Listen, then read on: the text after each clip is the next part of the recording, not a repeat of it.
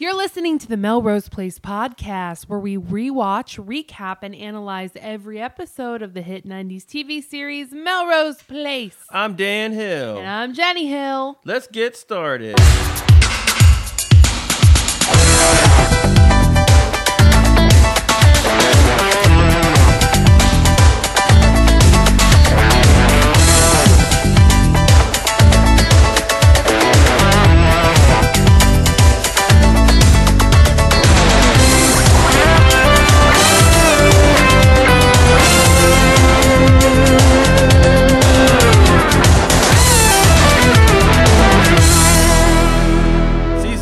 Episode 1, I Am Curious, Melrose. Air date September 12th, 1994. We're back with Season 3. And before we start, I just want to paint a little picture of where we're at in the world. The last season ended in May, late May. And so they've taken a couple months off. And in the world, so Melrose Place aired on Monday. At 8 p.m., it was up against Coach, The Nanny, and The Fresh Prince of Bel-Air. And this is still 1994, correct? This is still 94, yeah. And since Melrose Place was a block, it was also up against a second episode of Fresh Prince. Dave's World, I don't remember that shit at all. Blue Skies at 8:30. And then after Melrose Place on Fox was Party of Five. Mm. And a list of like the number one song in September of 1994. Do you have a guess? Janet Jackson. Nope. Boys to Men. Hmm. Do you know what song? How Could I Say Goodbye to Yesterday?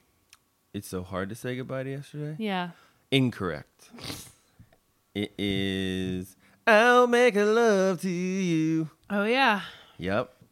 And the number one movie in September of 1994. Forrest Gump. Ding, ding, ding. I used to work at Bubblegum Shrimp Company, wow. So yeah, you really nailed that. I got all the trivia for Forrest Gump right here in Monoghan. You got it all. Number 2 was Natural Born Killers. Love that movie. Number 3, Clear and Present Danger.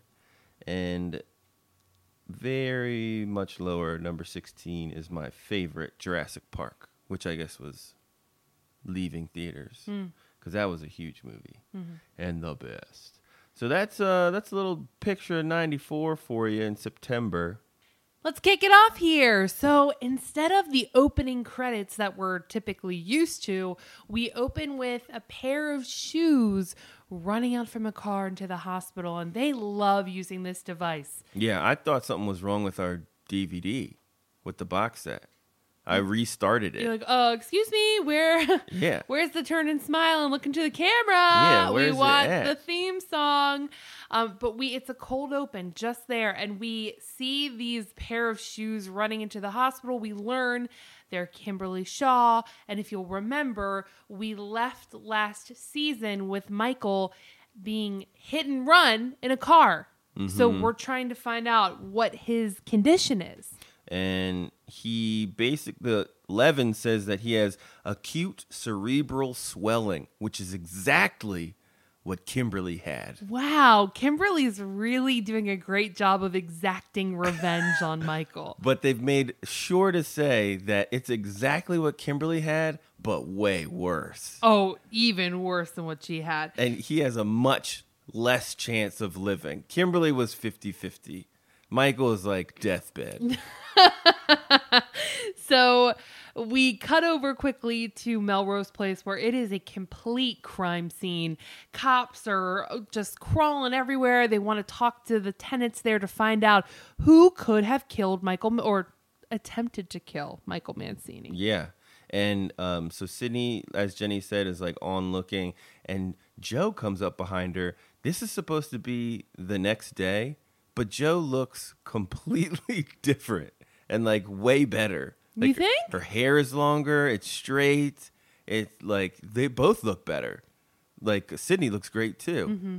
And it's just supposed to be the next day, but we can tell there's basically been an entire summer between the last episode and this episode.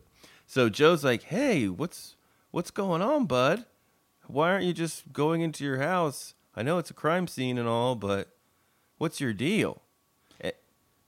And Joe lets Sydney know what happened. It turns out Michael got run down, and it looked like that the person that ran him over had Jane's car.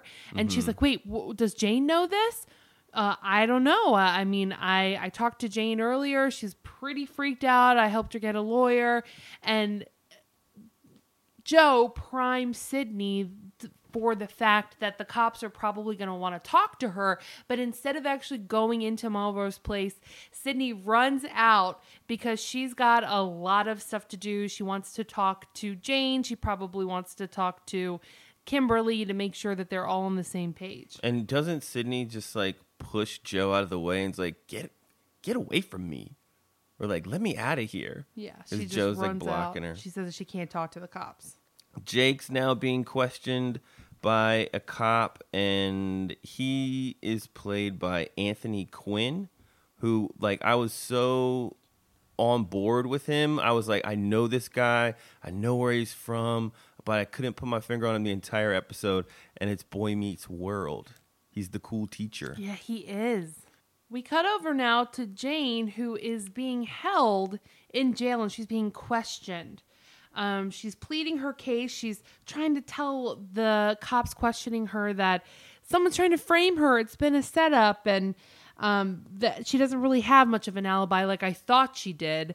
Apparently, when this whole thing went down, she was in the park eating a sack lunch, and nobody saw her, and she was not with anybody from her office. Did she use the term sack They lunch? did, yes.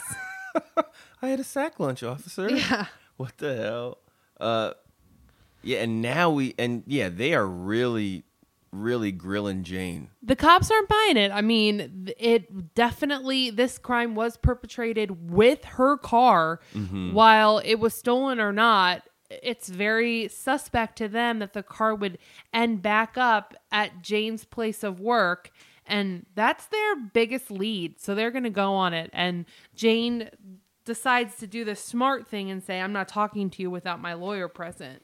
I think it's funny that this type of scene, like in a questioning room, interrogation, it's like it mirrors today's like Law and Order episodes where they're just grilling people in the chair. Like this is happening today, what we've seen in 94. Well, Dan, you'll probably remember that Law and Order started in the early 90s. Oh, shit. That's been going on for years and years and years and years. Ding, ding. But it's funny that it's a formula still that they doing have it. to use in those like police procedurals. Yeah, and the cop says, "Let's skip the runaround. A confession now will save you from a lot of trouble later." And fine, bringing in your attorney only gives us more time to build our case against you.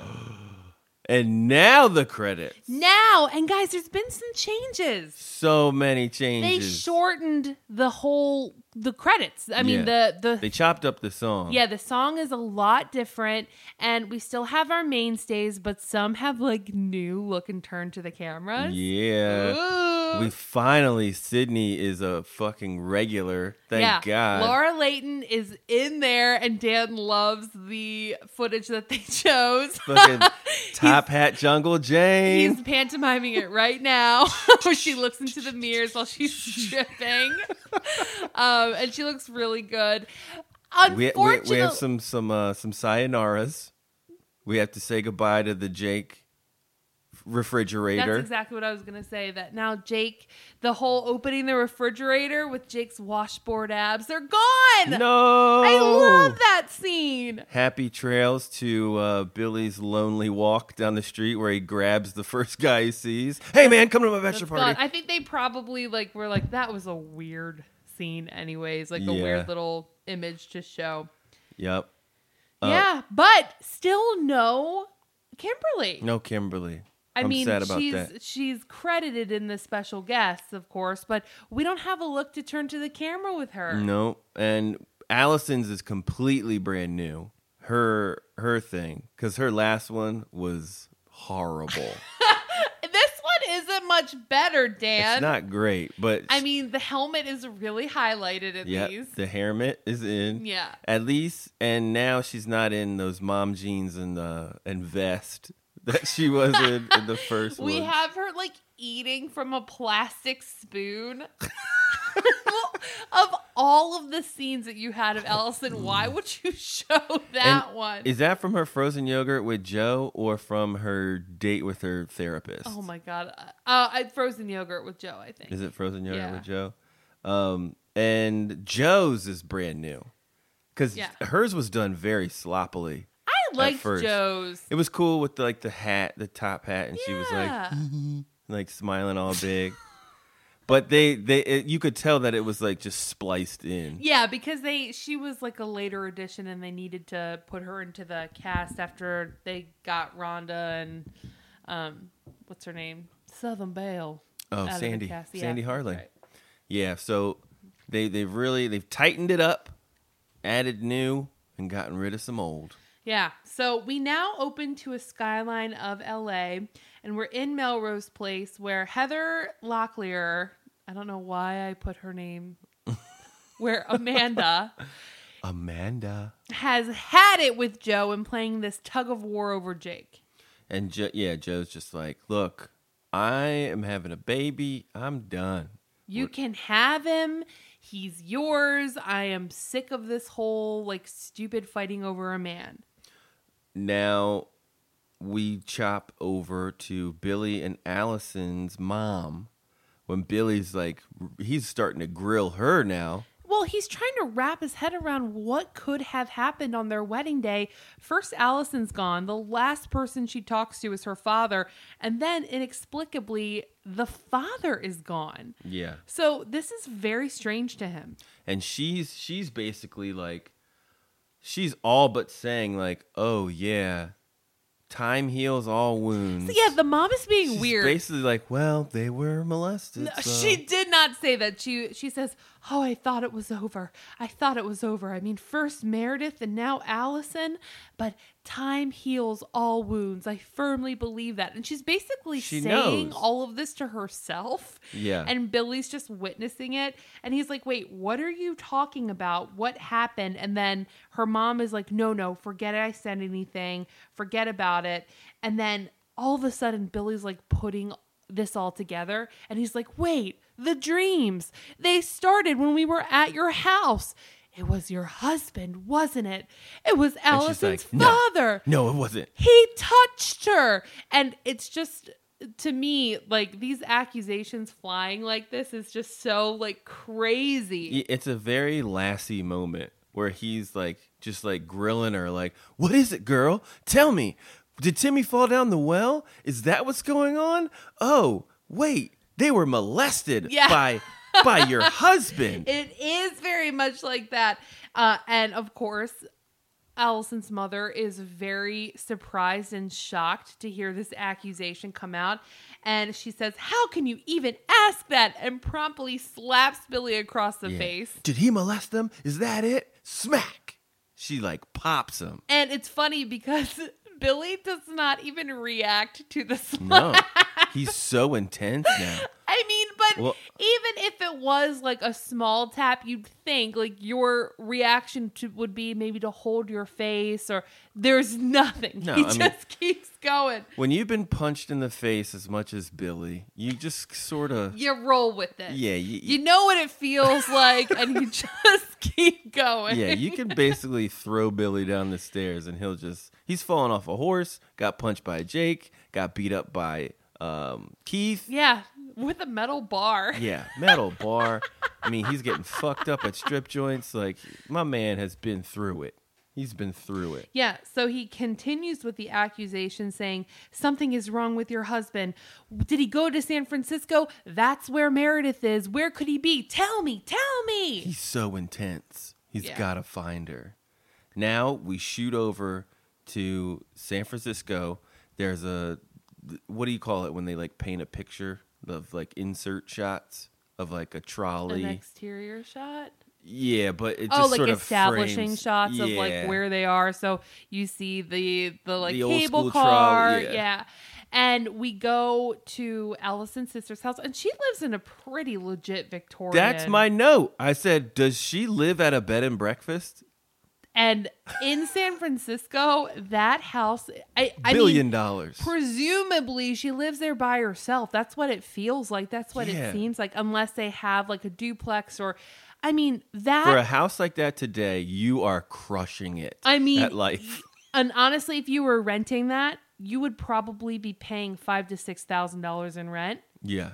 I mean, easily. And all they do is just sit in this little nook. Yeah, and her house. They might as they're like it looks like there's like it a looks sign like up a bed sheet. and breakfast. Yeah, it's a bed and breakfast. And they're sitting in this like old antique Victorian floral couch, and the sister comes out with coffee, and she's like, does it kind of get on your nerves that the sister talks like a baby a little bit?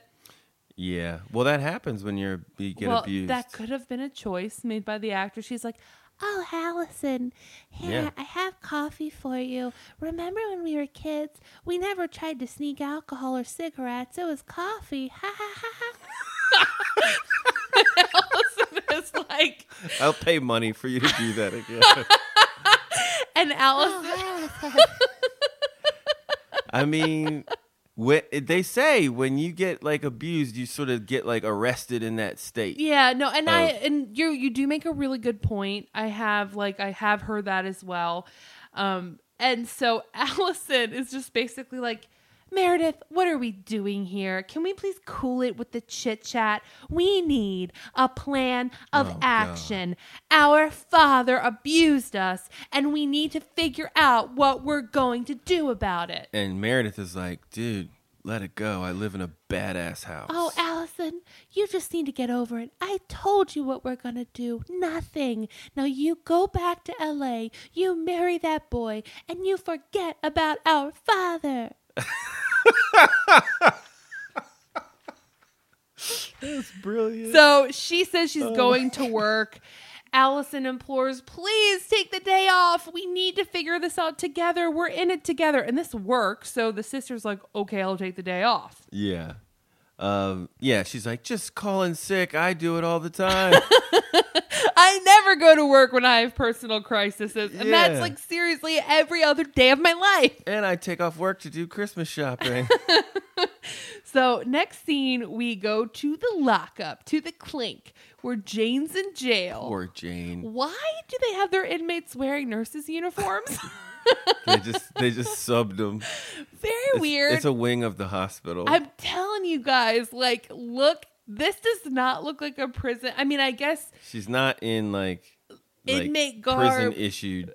Yeah, it looks like a nurse's uniform, and like it's like even cinched at the waist with like you can like tie in the back to make it even like tighter around your waist. She's like she's a dental assistant. That's what it looks like. And she's in like kids. She's not in like prison issued. But I'm sure they just snatched some shit from the hospital. Like hospital. You mean costume wise? Yeah. They were like, okay, we have to put her in. Yeah, these scrubs will work. Yeah, just throw her in OR scrubs. So Jane has a visitor. Turns out it's Sydney. And Sydney wants to kind of get to the bottom of all of this, and she's just learned that Jane's been accused of trying to kill Michael. And this doesn't work for me because Sydney, you know that you're involved. You know it. And isn't she... I can't remember if she's sworn off of Jane again. Dan, we know Sydney, okay? She'll say, I hate you, Jane. I never want to see you again. And then the very next episode, she's at her doorstep. Please. Jane. And I think for Sydney... But which revolution are we at? Are we at, please, Jane, help me? Yes. Or did she already get shunned away? No, she gets shunned away every time by Jane. But right. I think that... there's still a vestige of hope in Sydney's mind that maybe one day her and Jane can repair everything and be sisters again. Yeah. And I think she was down for this murdering Michael plan, but she had no idea that would come at a cost to Jane's freedom. But so, all right. So if that's the case, then she, like, because she beats around the bush. She's like, Jane, you're being framed, and I know it. Why doesn't she just say, Jane, you're being framed by Kimberly. Here's why.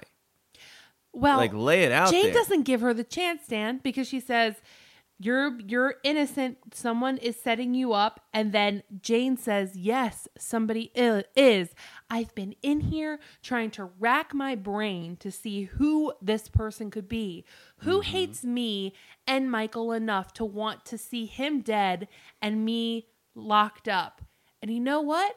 I could not think of anybody else but you, Sydney. Ding, ding, ding. And you're the one that's doing this. You are the one that has completely set me up.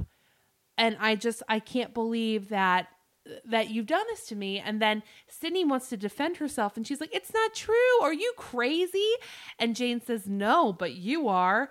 And I'm done with you. I'm going to get out of here. And I'm going to plead my innocence, and they're going to see that it was all you this whole time. And then Sydney's like, I came here as your sister, and you just dump all over me. I'm out of here. Yeah, so I think that she had the opportunity to tell Jane about Kimberly's plan and maybe even implicate herself in the previous murder plot, and she was probably going to lay it out all on the table. But then again, this whole sister feud gets in the way, and one thing you have to remember about Sydney is she's always seeking Jane's approval and love, even though whenever she gets that from Jane, it's like she wants to destroy her. It's like she wants to dominate her, to be better than her. Mm-hmm. So, hence Jungle Jane. Yeah. I don't know. She wants to be her. Yeah. She just wants to be her. Poor Jane. I mean, she still looks good even in prison. She does. She does. She rocks those nurses / jailbird scrubs very well. Yep. So next scene, we go over to Jake's apartment. He sees a letter on the door, and I love that he takes it off and reads it out loud so we know what it is. Yeah. I need to see you right away. Amanda. Love, Amanda. So Jake goes on up to Amanda's apartment, and she's waiting for him, saying that she called in sick out of work today. Yeah. A lot of people taking sick days today. And I know for someone who's just been dismissed of sexual harassment charges, you probably should be putting your best foot forward in the workplace and not calling out sick and, sort of trying to be the best boss you can be at D&D. Mm-hmm. But anyway, she just she gets all up on Jake, and Jake kind of what you doing, girl? Back up off me. And she says, I found out this morning that Joe is out of the running and you're all mine, and I'm totally fine with that. And Jake has to say, Amanda, listen to yourself. Yeah. You guys have made me into this prize that needs to be won. And she said, well, what's wrong with that? I mean, any other guy would be flattered to know that you have two women fighting over you. Yeah, he's like, look, man, I'm not property. Can you back up and give me some space? And he's like, I don't, me, you, and Joe, we've never really worked out, have we? So Amanda comes to the realization, oh my gosh, you're dumping me again. And then best line of the episode. I'm dumping relationships in general. I'm just burnt out on the whole concept. So it's really over. Yeah, and Amanda even asks, well, what happens if you have feelings for somebody? And Jake says, I'm not feeling anything. Yeah, he's like, I'm just trying to be my own. And then I thought this is going to be another time where Amanda's just like, oh, great, Jake, get the hell out of here. You're a nobody. You're a sleaze. You're nothing. You're stupid, and get out of here. But instead, she's sort of... She does do that. She doesn't call him any names. She's just passive, and she's like, don't expect me to be waiting when you get back from finding yourself. Yeah, exactly. It's like, dude, you got to let the man live. And the other thing I was wondering about is they're still in business together. I mean, isn't she on board with the boat? Who knows? That whole storyline is gone. It's like Jake just owns that boat now. Well, he doesn't own it. He operates it. Right. But with her money. And he takes the boat out and they do like ads on it. It's like all boat Who ads. knows? It's totally intertwined. Yeah. Who knows? So let's go to the hospital now. And for the first time ever, there's security and restrictions in place of where you can and cannot go. It's like Sydney tries to like go into a room she's probably been in 50 times by herself. And the cop's like, sorry, hospital personnel only. Yeah, and I mean, is the reason that there are police guarding him because someone did attempt to murder him, so they're just trying to protect him? I guess so, yeah. Or they're like, we checked your blood records to this accident and your other accident, and yeah.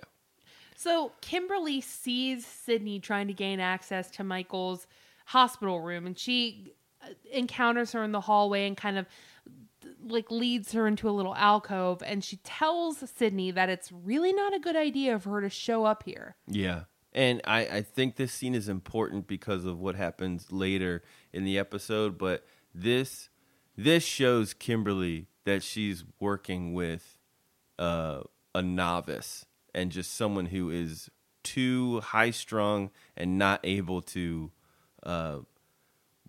go with the flow. Handle the stresses of attempted murder. Yeah, you're like, look, you cannot be barging up in here with cops and being like, what are we going to do? And they'll be all stressed the fuck out. You need to chill. Now, Sydney counters her and says, well, this is quite a little charade you're playing. You're the one that hit him. You're the one that ran him down. And at first, Kimberly like denies this. She's like, stop fucking talking. And she's about like, this. I don't know what you're talking about. I did not do anything. And then Sydney is like, well, look, I totally know about your other murder plot. And I know that this isn't the first time you've tried to kill Michael. Kimberly has to remind Sydney, look, if you can't handle this, I'll point the finger at you and everyone is going to believe me. Okay? And this shuts up Sydney and she's out the door. Now, if I was Kimberly, I would just go full crow mode and pull her into the break room again and grab her by the arm and just be like, shut up, you little fucking bitch. Don't you goddamn say shit. That brings on the headaches, though. Yeah, and then like thunder and lightning would come. And then like this would just like, you'd scare the shit out of Sydney again. And she would go back to thinking you're a zombie chick again. We head up to San Francisco now, and Allison and Meredith are talking about their failed relationships. Meredith goes to pick up some takeout food that they had ordered, and Allison says that she's going to take a shower. Yeah. So she starts getting spooked. Yeah, Allison hears a noise coming from the back bathroom, and it turns out to being a window open with the shade flapping in the wind. Mm-hmm. And she's like relieved to see this because she's thinking that it's an intruder in the house. But I'm like, that would freak me out even more. Yeah. Why is this window open? Is it I think it's the first floor window. Yeah. Like that, I would be like freaking terrified. The first thing I was like, oh shit, Mr. Parker. Yeah. So Allison shuts the window and she's like, oh, it was only an open window. Like, okay, yeah, that's how somebody's breaking into the house. Somebody's probably in the house now. She turns away from the bathroom and starts walking down the hall.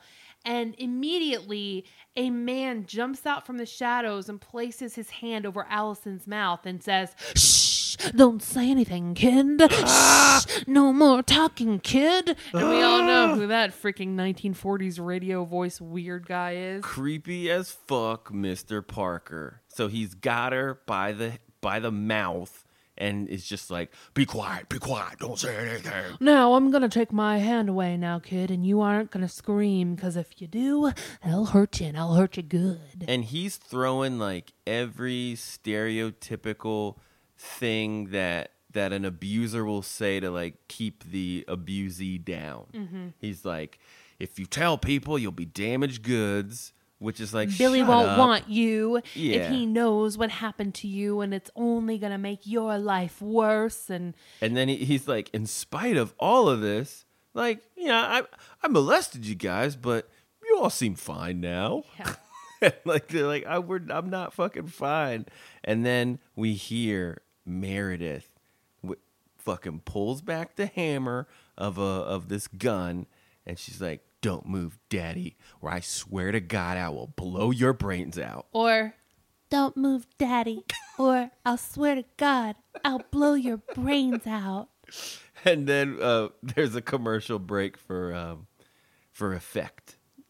Now we go back to the hospital. We get word that Mancini is regaining consciousness. What? He's not dead. I mean, crazy, because just about 14 hours ago, they're saying that he's not going to make it.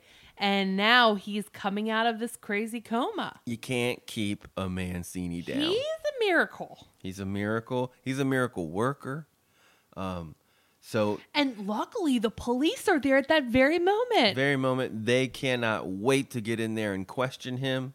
And I think Levin is the one who's like, "Hey guys, can we give him a minute?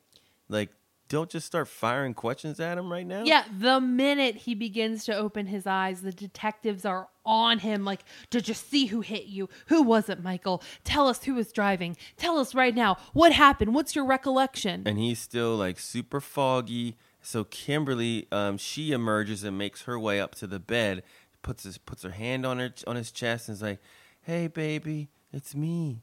It's Kimberly."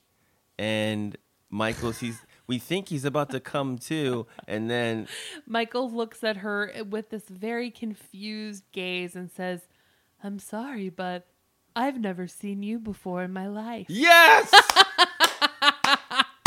We got a healthy dose of amnesia, guys. Oh, I love it. I love that campy soapiness. Oh, my God. So we finally have a memory loss story.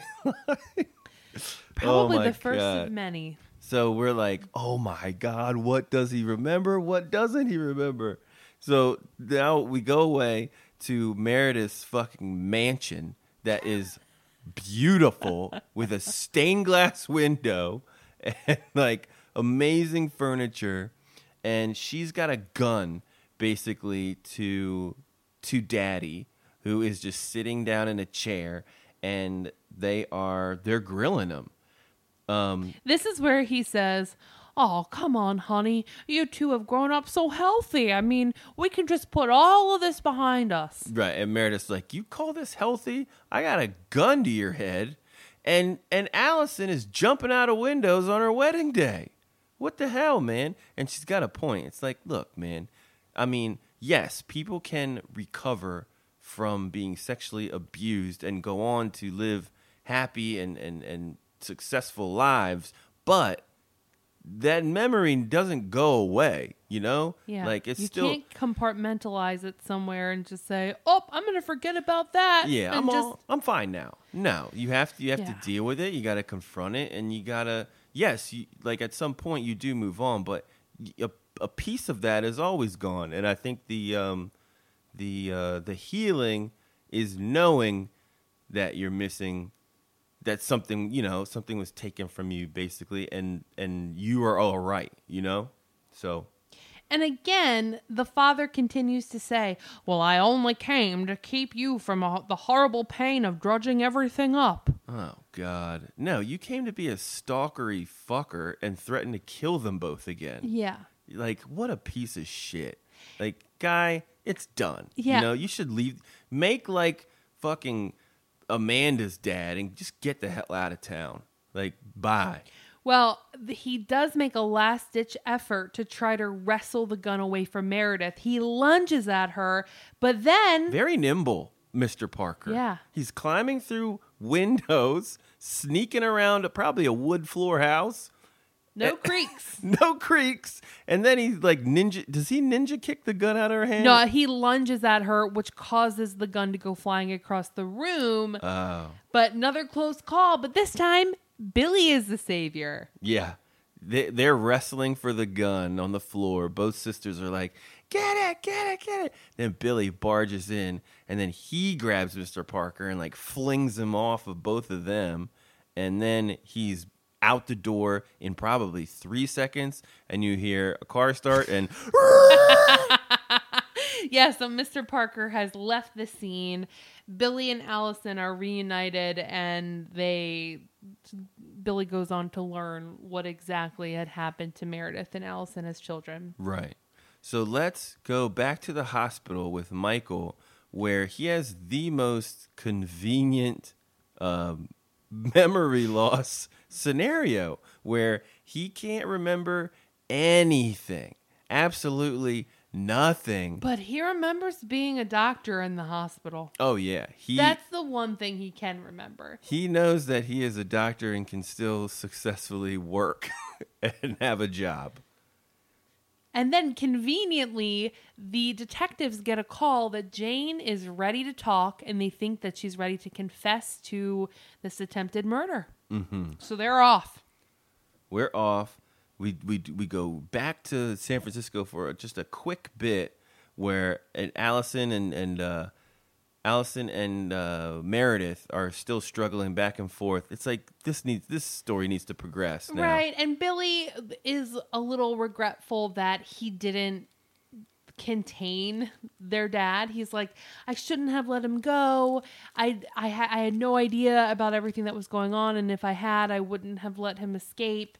And Meredith is satisfied with this. She's like, look, we did it your way, Allison. We did confront him. Let him roll. We talked it out. We never have to see him again. But Allison is not satisfied with this. Yeah, Allison is very even cookie cutter in this sense. I don't know if calling that cookie cutter is the right word to use. I think that she wants to see the person that did this to her prosecuted. Right. But I didn't mean that in disrespect. I mean, like, she wants to go through the natural steps of legal proceedings. You know what I mean? Like, go through each step. Like, acknowledge that he abused them, and then contact the authorities, and then go through the steps. That's what I mean by cookie cutter. Next up, we are back at the jail where Jane is talking. She tells the cops about her theory on Sydney and tells them that they can ask anybody, that Sydney hates her and she wanted to see her pay and Michael pay for what they've both done to her. And she's the only one that knows where she keeps her keys. Yeah, that's the biggest tip that she gives them is, well, she knew where my keys were. Sydney does have a motive, and she does have the means. Right. But, I mean, I can guess where everybody's keys are, hung up by the door.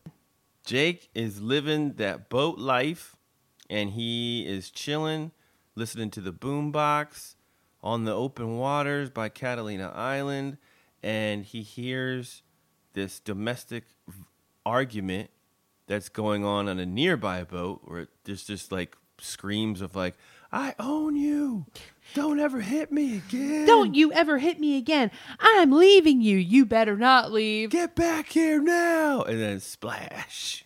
So this person just starts swimming up. We don't know if it's the man or a woman or what, but we find out that it is a woman. She swims up to Jake's boat. And she's like, please help me, rescue me, save me. And of course, since Jake is, he is getting back to his superhero self, but he helps her up into the boat. And this woman, of course, is an attractive gal that he's just fished out of the water. Right. She's she's scantily clad in a little red nightie. Mm-hmm. And she looks up at him and says, you saved my life. He was going to kill me. And so this character is Brittany Maddox, played by the very famous at the time Kathy Ireland, who isn't necessarily known for acting, I would say, but more so for modeling, yeah, right? She was a huge model in the 80s. Right. Yeah, she appeared in Vogue, Cosmopolitan, Mademoiselle. Sports Illustrated. Mm-hmm. She's known in film and television. Her first movie was in 1988. I was in first grade. Alien from L.A. She was also on Boy Meets World, which is interesting because we have another Boy Meets World guy on here this episode. The Larry Sanders Show, Muppets Tonight, Side Out, Mr. Destiny, Necessary Roughness, Mom and Dad Save the World, and National Lampoon's Loaded Weapon 1. Right. So we learn that this woman's husband is a very powerful man, and he's very rich and has very low connections. So we kind of get the sense that he is into some criminal activity, and he's a rough guy. And she thought for sure that he would come after her and try to murder her. And I would be just like Jake, like, oh, well, thanks for getting me involved then. You know, now I'm going to get murdered. And he says, look, lady, I don't know who you are, but I'm taking you back to shore tonight or tomorrow once we get there. And I'm going to leave you at the dock there so you can just sort it out. All right? Yeah, there's a police station. There's tons of pay phones. You can figure it out. Well, no, I was actually thinking you could take me to San Diego or maybe even Mexico. Or Mexico? What? Like, sweetheart. Like, we're at Catalina right now. Yeah. Like, you don't know what my plans are. I'm not going to just make a little detour and drop you off in San Diego or Mexico. Yeah. That's insane. Did you swim with your passport? Like, you going to pay for gas? You know how much gas is on a boat? And Jake says, lady, I'm taking you back to the mainland tonight. So you can forget about that. Yeah, that's it. Jake's sworn off the chicas for the moment. So now Sydney, she sneaks up on Kimberly. At work again. Mm-hmm. Kimberly's leaving work to get into her car. And of course, Sydney's popping up. If the police are trailing any of them, this would be very suspect that she continuously keeps going back to Kimberly. She does say that she is worried about the police following her and that she took a bus to the hospital that evening to talk to Kimberly in hopes of like getting them off of her trail. Mm-hmm. And Sid, she's like, I'm in trouble. What do we do? I don't remember anything. Nobody saw me. I don't know what's going on. And Kimberly gives her a pretty solid story. Well, yeah, that Sydney's fear is that she was just at the beach and she doesn't have a solid alibi. So if the police were to question her, she could tell the truth that she was at the beach where nobody saw her and she was with nobody. Or she could go to Kimberly for advice. And what Kimberly says is, no big deal. What we're going to do is tell the police that we both went to the farmer's market. We had lunch at the little seafood stand. It was 2:30 because you checked your watch. We'll both say that, and then we'll be each other's alibi. Everything will be fine. Sid takes the bait. She's like, yes. And Sydney, she needs this. She needs someone to like set it down for her. Like, but here's what's going on. We've seen Sydney's diabolical schemes before that she's dreamed up herself. Yeah, but she gets worked up. But maybe not on this kind of a scale where there's like some pretty trumped up charges that's going to fall on somebody. And attempted murder does carry a lot of prison time. Right. And, you know, they've set this relationship up, you know, with the ice cream, walking down Echo Park. Like, Sydney is looking up to Kimberly. So she's relinquished her independent scheme making. So next scene, we're back at the boat. Jake is dropping off this mystery woman off on the dock, and he hands her a wadded up like fistful of cash, like $50. Here's a 50. What? For what? I mean, a cab? That's a lot of money. Mm-hmm. If you're thinking about 94. Yeah. It's probably the equivalent of like $75 to $100. Yeah. And he's like, here you go. Be on your way. I wish you all the best of luck. And this bitch is like, well, you know what this is going to do to me? I'm going to have to call my husband now. Thanks a lot. I'm really going to be in trouble now with him. So but get a you divorce. leave me no choice. It's like, use that 50. Excuse me? Yeah, fuck that. Use that 50. Go get a plane ticket. Discount it. Yeah. Get out of town. Like, I don't know who you think I am. I'm not going to be your little knight in shining armor, savior person. Yeah, don't put your problems on me. Yeah. I already did my part. He already fished her out of the ocean and saved her life that way. Yeah. It's like you give her an inch, she wants a mile. Come on, girl. So she begins walking away, and again, over her shoulder, she's like, well, see you later. Now you know what my husband's going to do to me. And Jake is watching her go, and he just gets that pang of guilt where he's like, oh God, what could become of her? It might be my fault that she gets murdered or beat. So he says, wait, come back. Okay, I'll let you stay on the boat for a couple of days. I'm not taking you to San Diego, but you can just get your life sorted out. Just a few days. And she is really attractive. So what? I mean, Jake can't say no to a beautiful woman. I don't know. But like, what is a few days on the boat going to do for her? You know, the husband clearly saw you swim away to nearest boat. Like they're like the chances of him finding you on Jake's boat are much larger than you at the dock, fucking off somewhere. You know? Yeah, for sure. So we cut away there. Sydney is getting questioned by the pool of Melrose Place, and she feeds the police, like as Kimberly specified, the alibi word for word, and she's like, "Sweet, hands clean, we're Dunsky here." So the police are satisfied with this, and they're going to go cross-check this with Kimberly. So they leave her, and we go to the next scene, which is Allison and Billy coming back to Melrose Place after this whole confrontation at Meredith's house.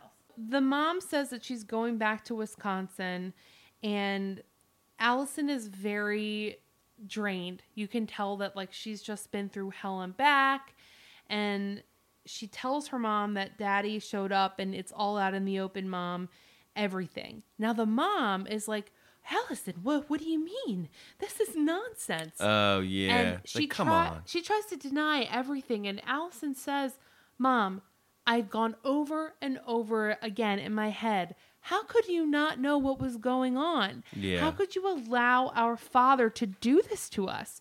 And she says, I can't. The mom is like, Allison, I can't even say it out loud what you are accusing your father of. He has never touched you or did anything to you and your sister, and you are disgusting for making this up.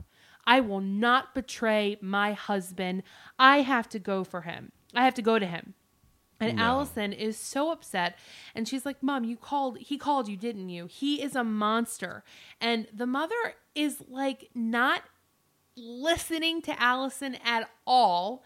And she just says, I'm not going to betray my husband. And if you were any kind of daughter, you wouldn't either. And with So that, fucked up. she picks up her bags and she's gone.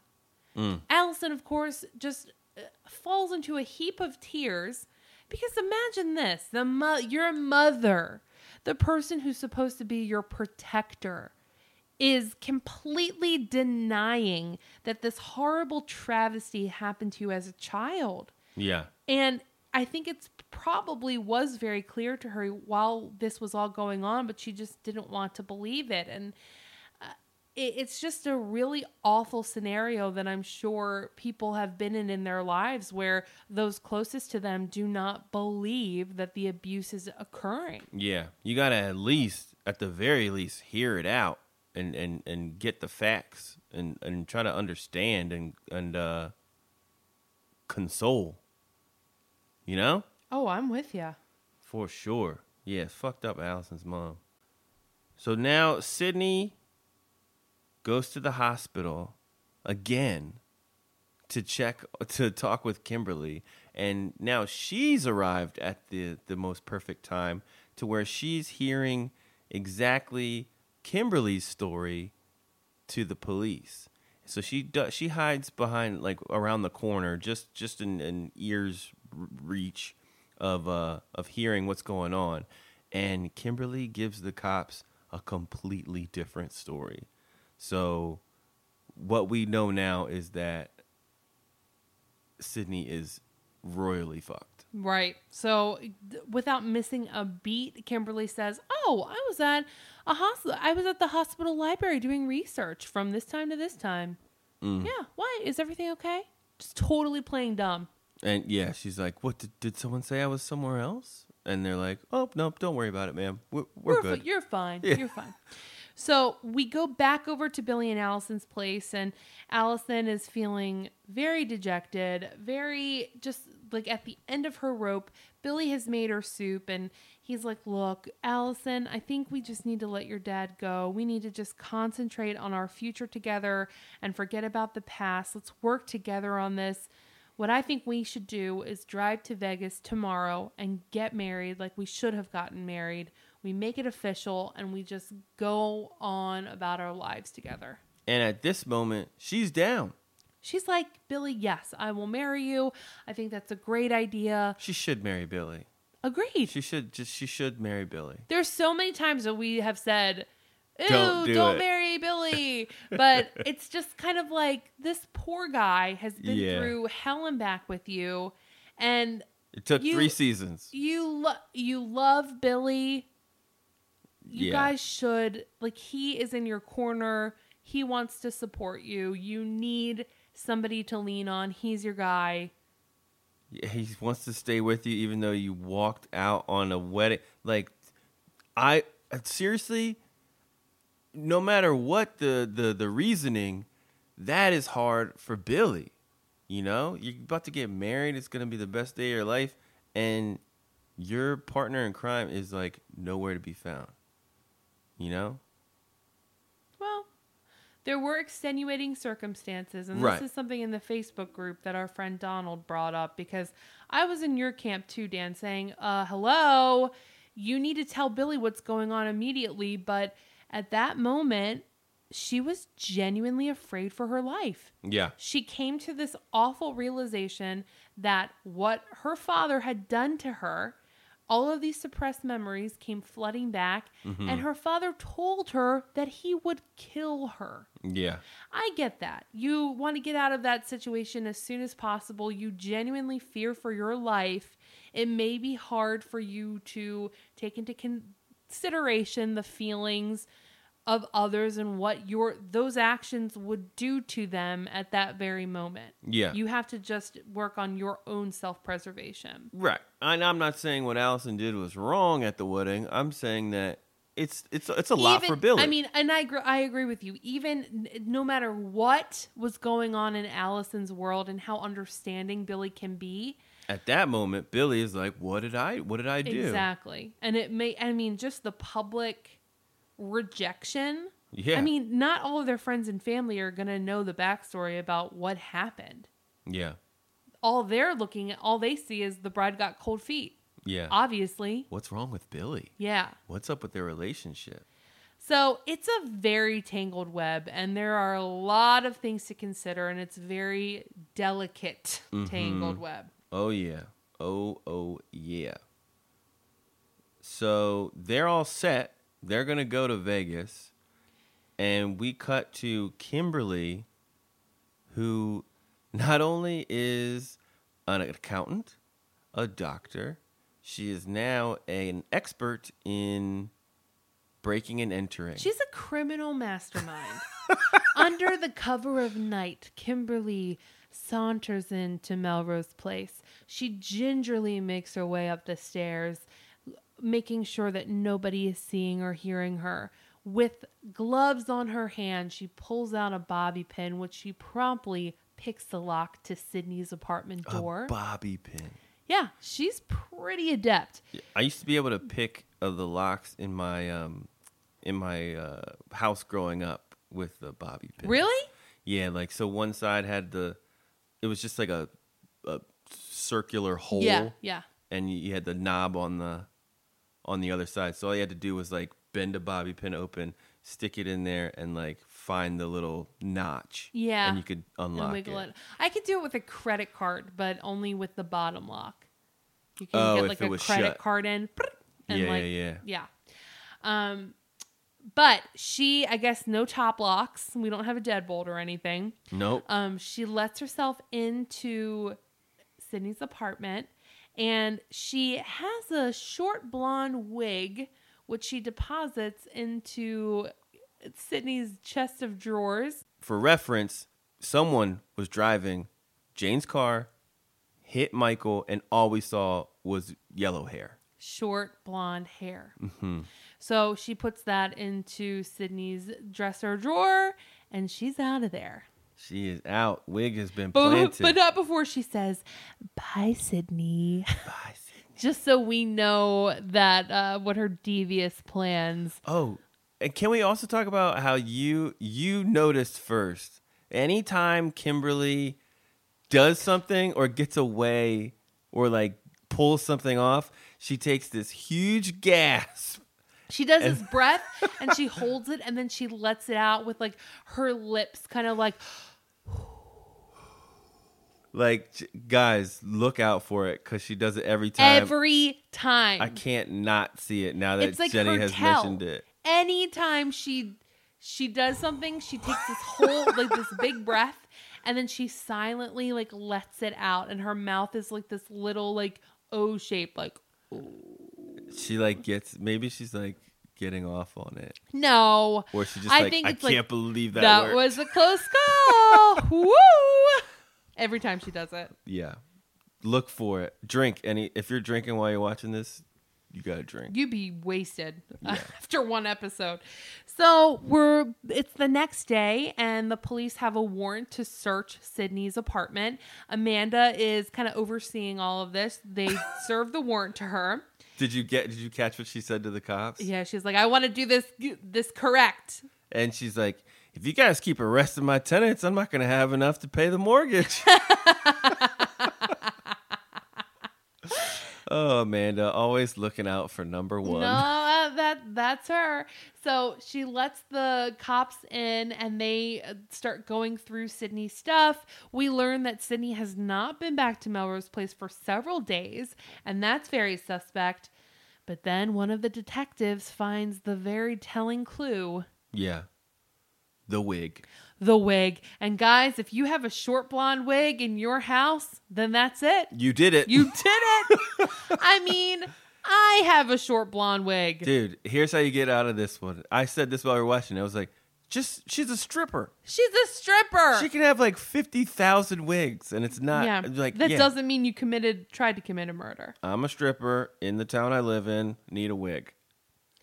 Okay, so next up, we get over to the boat, and did we even establish this girl's name? Like, I only found it from IMDb. Yeah, I don't think that she even has a name at this point. I do not recall her introducing herself to Jake. Her character name is something Maddox. I think you said it was Brittany. Brittany Maddox, so, yeah.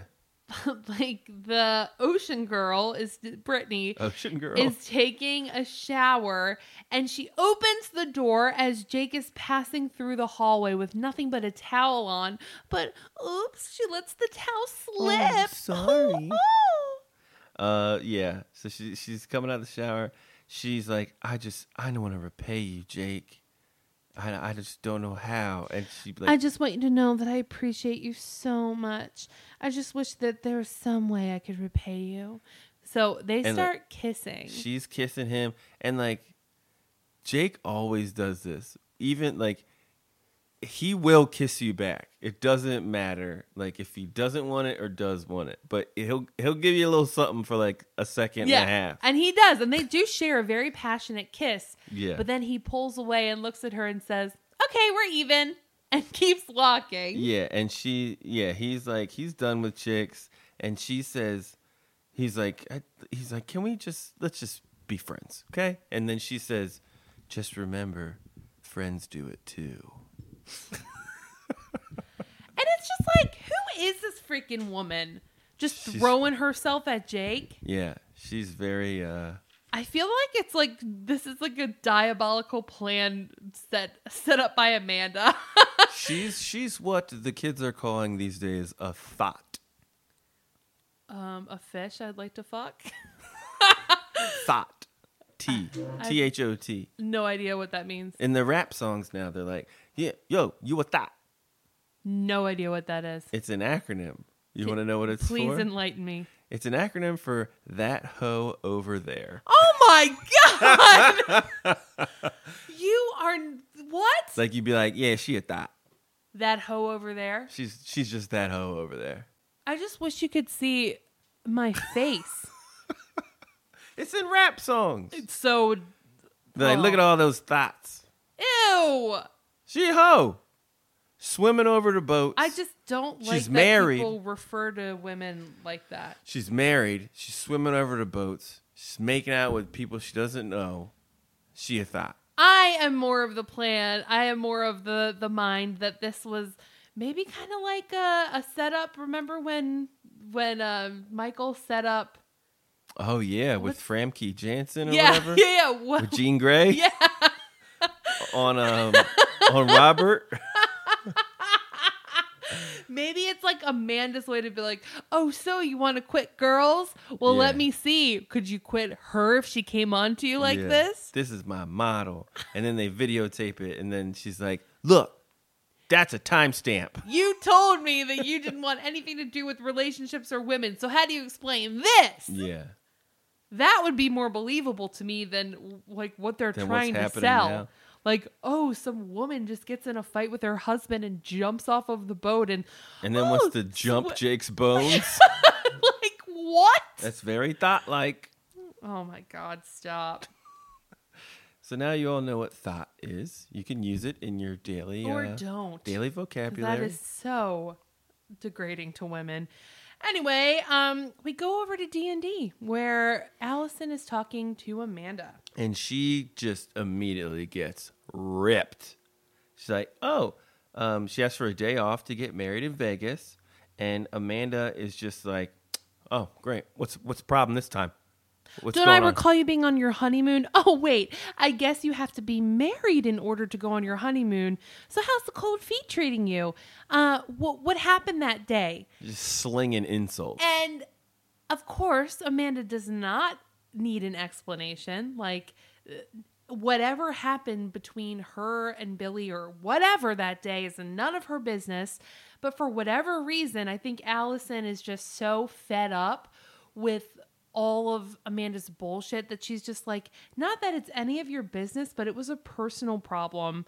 And then, but before that, Amanda's like, oh, let me guess. Did Steve McMillan come back from Europe and then he like made you not marry Billy? And then that's when Allison is like, actually, I was molested by my father, okay? Do you want to know it all? And that is why I just remembered, like, before I was going to walk down the aisle.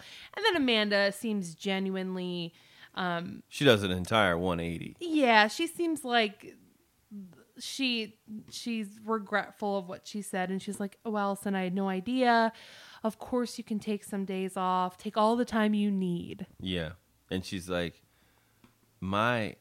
she was like, if I was you, I would nail him to a cross. Or yeah, whatever. She's like, if it were up to me, I wouldn't let my abuser go. I would make sure that he paid for what he did to me. Yeah, so she's like, get his ass. And now Sydney goes to Melrose Place, check up on Jane. Jane's got her groceries. She's headed for her door. And Jane reveals that she has told the police that Sydney wanted Michael dead. And that all of the charges are most likely going to be dropped against her.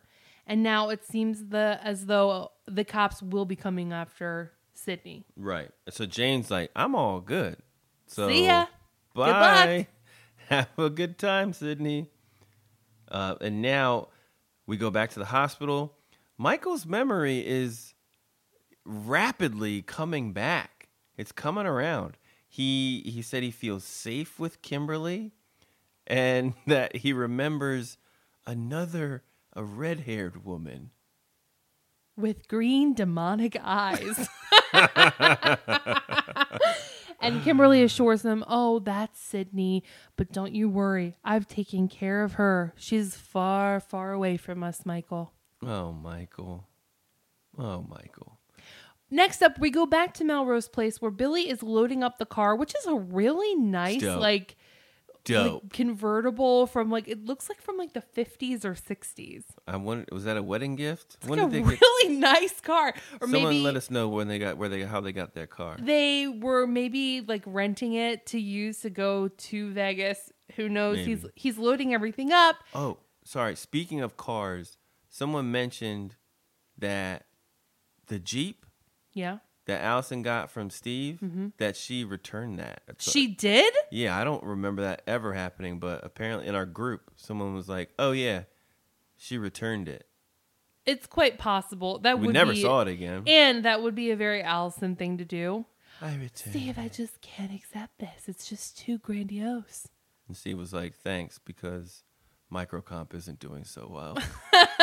It turns out that ad campaign with me cradling a computer laying on the floor just wasn't selling a lot of computers. And my computers look like VCRs. So thanks. So he's packing up the car to go to Vegas and get married. And Allison kind of sheepishly comes out and he's like, "Come on, let's go." And she kind of gives him that look. And Billy's come to know what that look means. He's like, You're not fucking going, are you?" "Oh, Billy, it's just everything with my father. I just have so much to sort out. And I don't know. I just feel like we have to get this all sorted out first." She can't go. And I'm just thinking, this isn't like mutually exclusive. Like, you can still get married and be with the person you love in addition to trying to build a case against your father. Yeah. It doesn't have to be like you're in a committed relationship with Billy. You can tell that this is a really big deal for him. Yeah. You want to marry him. You've said yes. Why not just go and take a breather, come back, and then nail your dad to the effing wall? And Billy is, I guess at this point, he's sort of done. Well, she says, "Billy, you got to look at this from my side." And that's when he says, "Allison, we always look at everything from your side. It's never about what's good for me or what I want. It's what you want all the time. And I'm done. Yeah. Good luck with your family stuff. I got to go." Yeah. And maybe he goes to Vegas by himself. Maybe he goes to see Jungle Jane. Well, Jungle Jane, Sydney, Speaking of, makes her way to Shooters, where she's trying to talk to some random waitress there into giving her a couple $100 so she can skip town. I'm just happy to see other employees at Shooters. Yeah. Like, that place was buzzing, by the way. There was a lot of people in there. A lot of people there. And the waitress is very hesitant. And she's like, "Look, Sydney, I couldn't give you any money because that would be aiding and abetting. We've had the police come here twice looking for you." And how much cash are you going to get off of a waitress immediately? Like, what? Like $100? Yeah, like, how much did they carry? Like, when we were serving, sometimes I go in there with no bank and just be like, "Welp." Yeah, me too. Yeah. But, I mean, some places, they make you, like, have $100 bank. No, you have to have $20 at least. 20 at least. Yeah. $20 bank. So yeah, like you're not gonna get much from this server. So Sydney she's sad. She's like, "Fuck, the cops have been here. Oh shit. All right, I need to go." So she turns to run out the door, but oops, she runs right into the two detectives, Boy Meets World guy, Sydney and Andrews, other dude. You are under arrest because we found a wig. And that's all she wrote, guys. That's the end of the episode. She's totally fucked. So, season 3, episode 1, in the books. Yeah. Let's recap it. Michael is okay from the hit and run, but is now suffering from amnesia. Sydney gets questioned by the popo.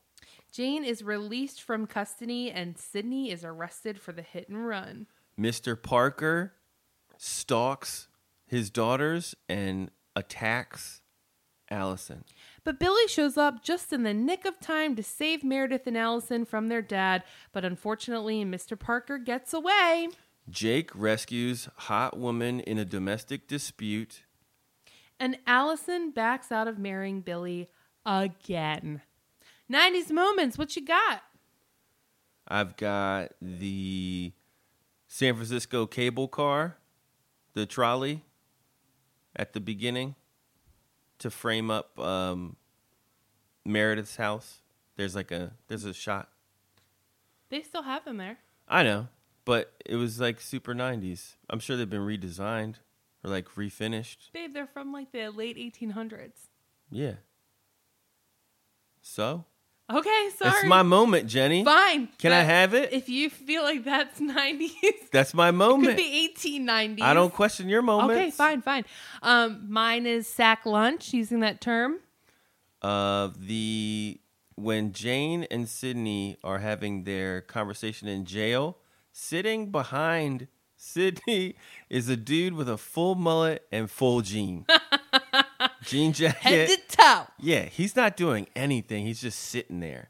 He is a 90s moment. I have Sydney's suspenders. Yep.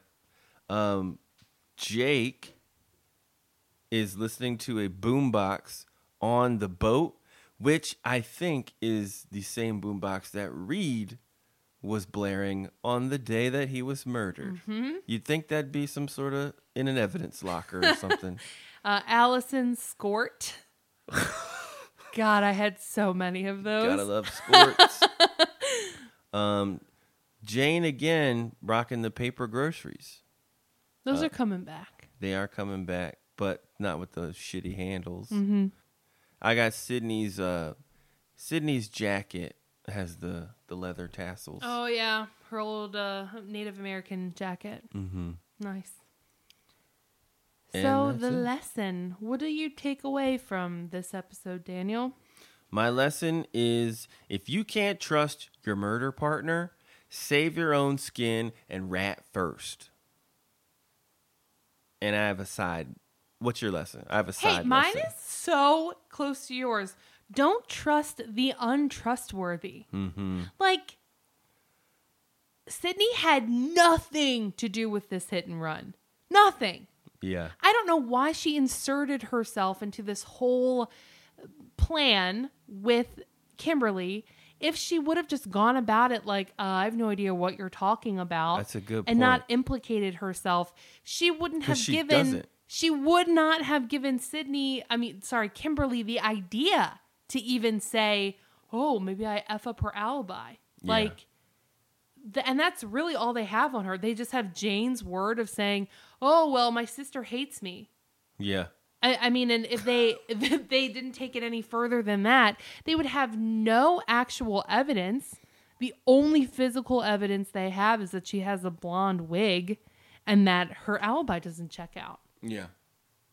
That's it. If she would have just stuck to her guns and said, I have no idea what you're talking about, because genuinely she didn't, she would not be in this mess. Well done. So maybe don't insert yourself into drama. Yeah. If she just stayed out of it and said, I don't know what is happening, she'd be fine. Go back, Jungle Jane, start dancing, or work at Shooters again. Game over. What was your side lesson? My side lesson was marry your boyfriend, then press charges on your dad. Or do them all together. If you really love him, Yeah. She's not saying I don't want to be with you, Billy, but she's not taking the steps with Billy, Yeah, but you got to kind of wonder, too. It's like, I know Billy wants to just get it over with. It's like, if you can't wait a little bit, this has been a really earth-shattering realization for Allison. But he's been waiting, and she said, yes, I'm going to go to Vegas. Don't say you're going to go to Vegas then. She said she was definitely going to marry him. A 2-minute conversation with Amanda sways her. Yeah. She's like, sweet, I'm down, let's go. And then...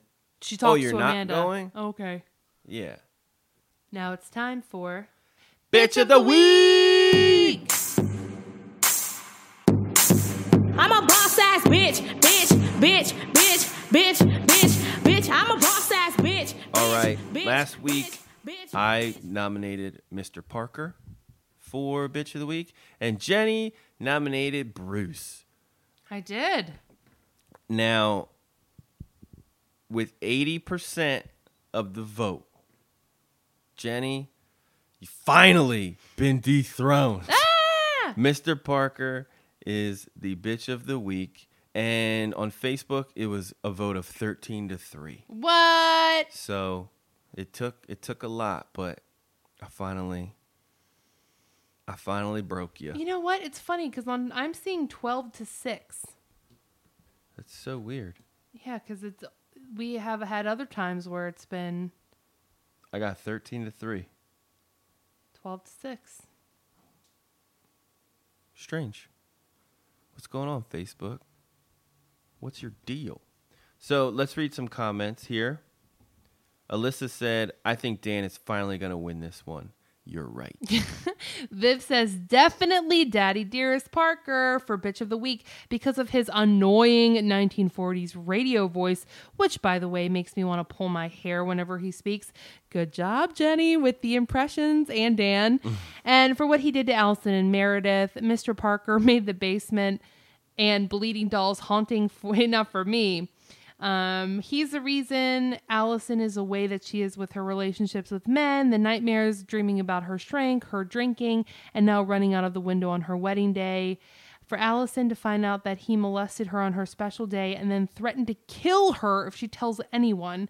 Mr. Parker has the nerve to blame Billy for Allison's disappearance, following and stalking his daughters in San Francisco and watching them in the middle of the night. That's one creepy SOB. David said, I'm shocked this isn't a clean sweep for Bruce. Thanks, David. Just when you thought Jenny was going to throw a soft pitch and let Dan take this one, she winds up and gives us the epic Me Too era Bitch of the Week we didn't know we were waiting for. Dan's reverent whoa at the end said it all. Even he knew her case was all right. Airtight, babe. Airtight. Sorry, airtight reads like all right. We don't need a binding arbitration. Bruce is the bitch of the week. Woo! And then I wrote, yep, no freebies. Jenny plays for keeps. Then Viv says that she's not going to lie, but she agreed with me when we threw in the D&D boys club scenario. And if she were in Amanda's shoes, that she would be pissed at Bruce for not taking her side. I agree. Kevin says, okay, I'll have to give it to Dan this week. I'm going with Mr. Parker. Jenny, I 100% agree with your reasons for Bruce, but I have to go with the child molester who also threatened his daughter with death moments before she is to walk down the aisle. Got it. Donald says, well, what can I say? The evidence is clearly there that Mr. Parker is the bitch of the week. What he did to Allison and Meredith is absolutely horrible and unimaginable. Agreed. Yeah. Jojo said, definitely child molester Mr. Parker. He traumatized his daughter. He then told her he would kill her if she said anything. Allison's older sister had to leave due to the monster of a father Parker was. She then showed up at her wedding and threatened her once she remembered the cause of her nightmares. Then he tried to shut her up again, propelling her to leave her own wedding. He's a tyrant and the biggest bitch of the episode for sure. Episodes should have been called The Darkness Within. Ooh, good rename. Yeah. And then Sherry says that she is with you, Dan, on this one. She voted Mr. Parker for Bitch of the Week. What he did to Allison and her sister was so wrong. He is one creepy son of a bitch, threatening Allison that he would kill her if she tells anyone about how he molested her, and then follows Allison to her sister's house and stalks them both. Not to mention that he ruined her wedding day. That was such a bitchy move. Bitchy move indeed. Well, thanks, guys. It feels good to win. Finally. So this week, Jenny, who you got? Well, I'll let you go, Mr. Winner. Chicken dinner. I'm the winner. Well, at first going in, I wrote down Allison. I changed mine too. Mine was Amanda.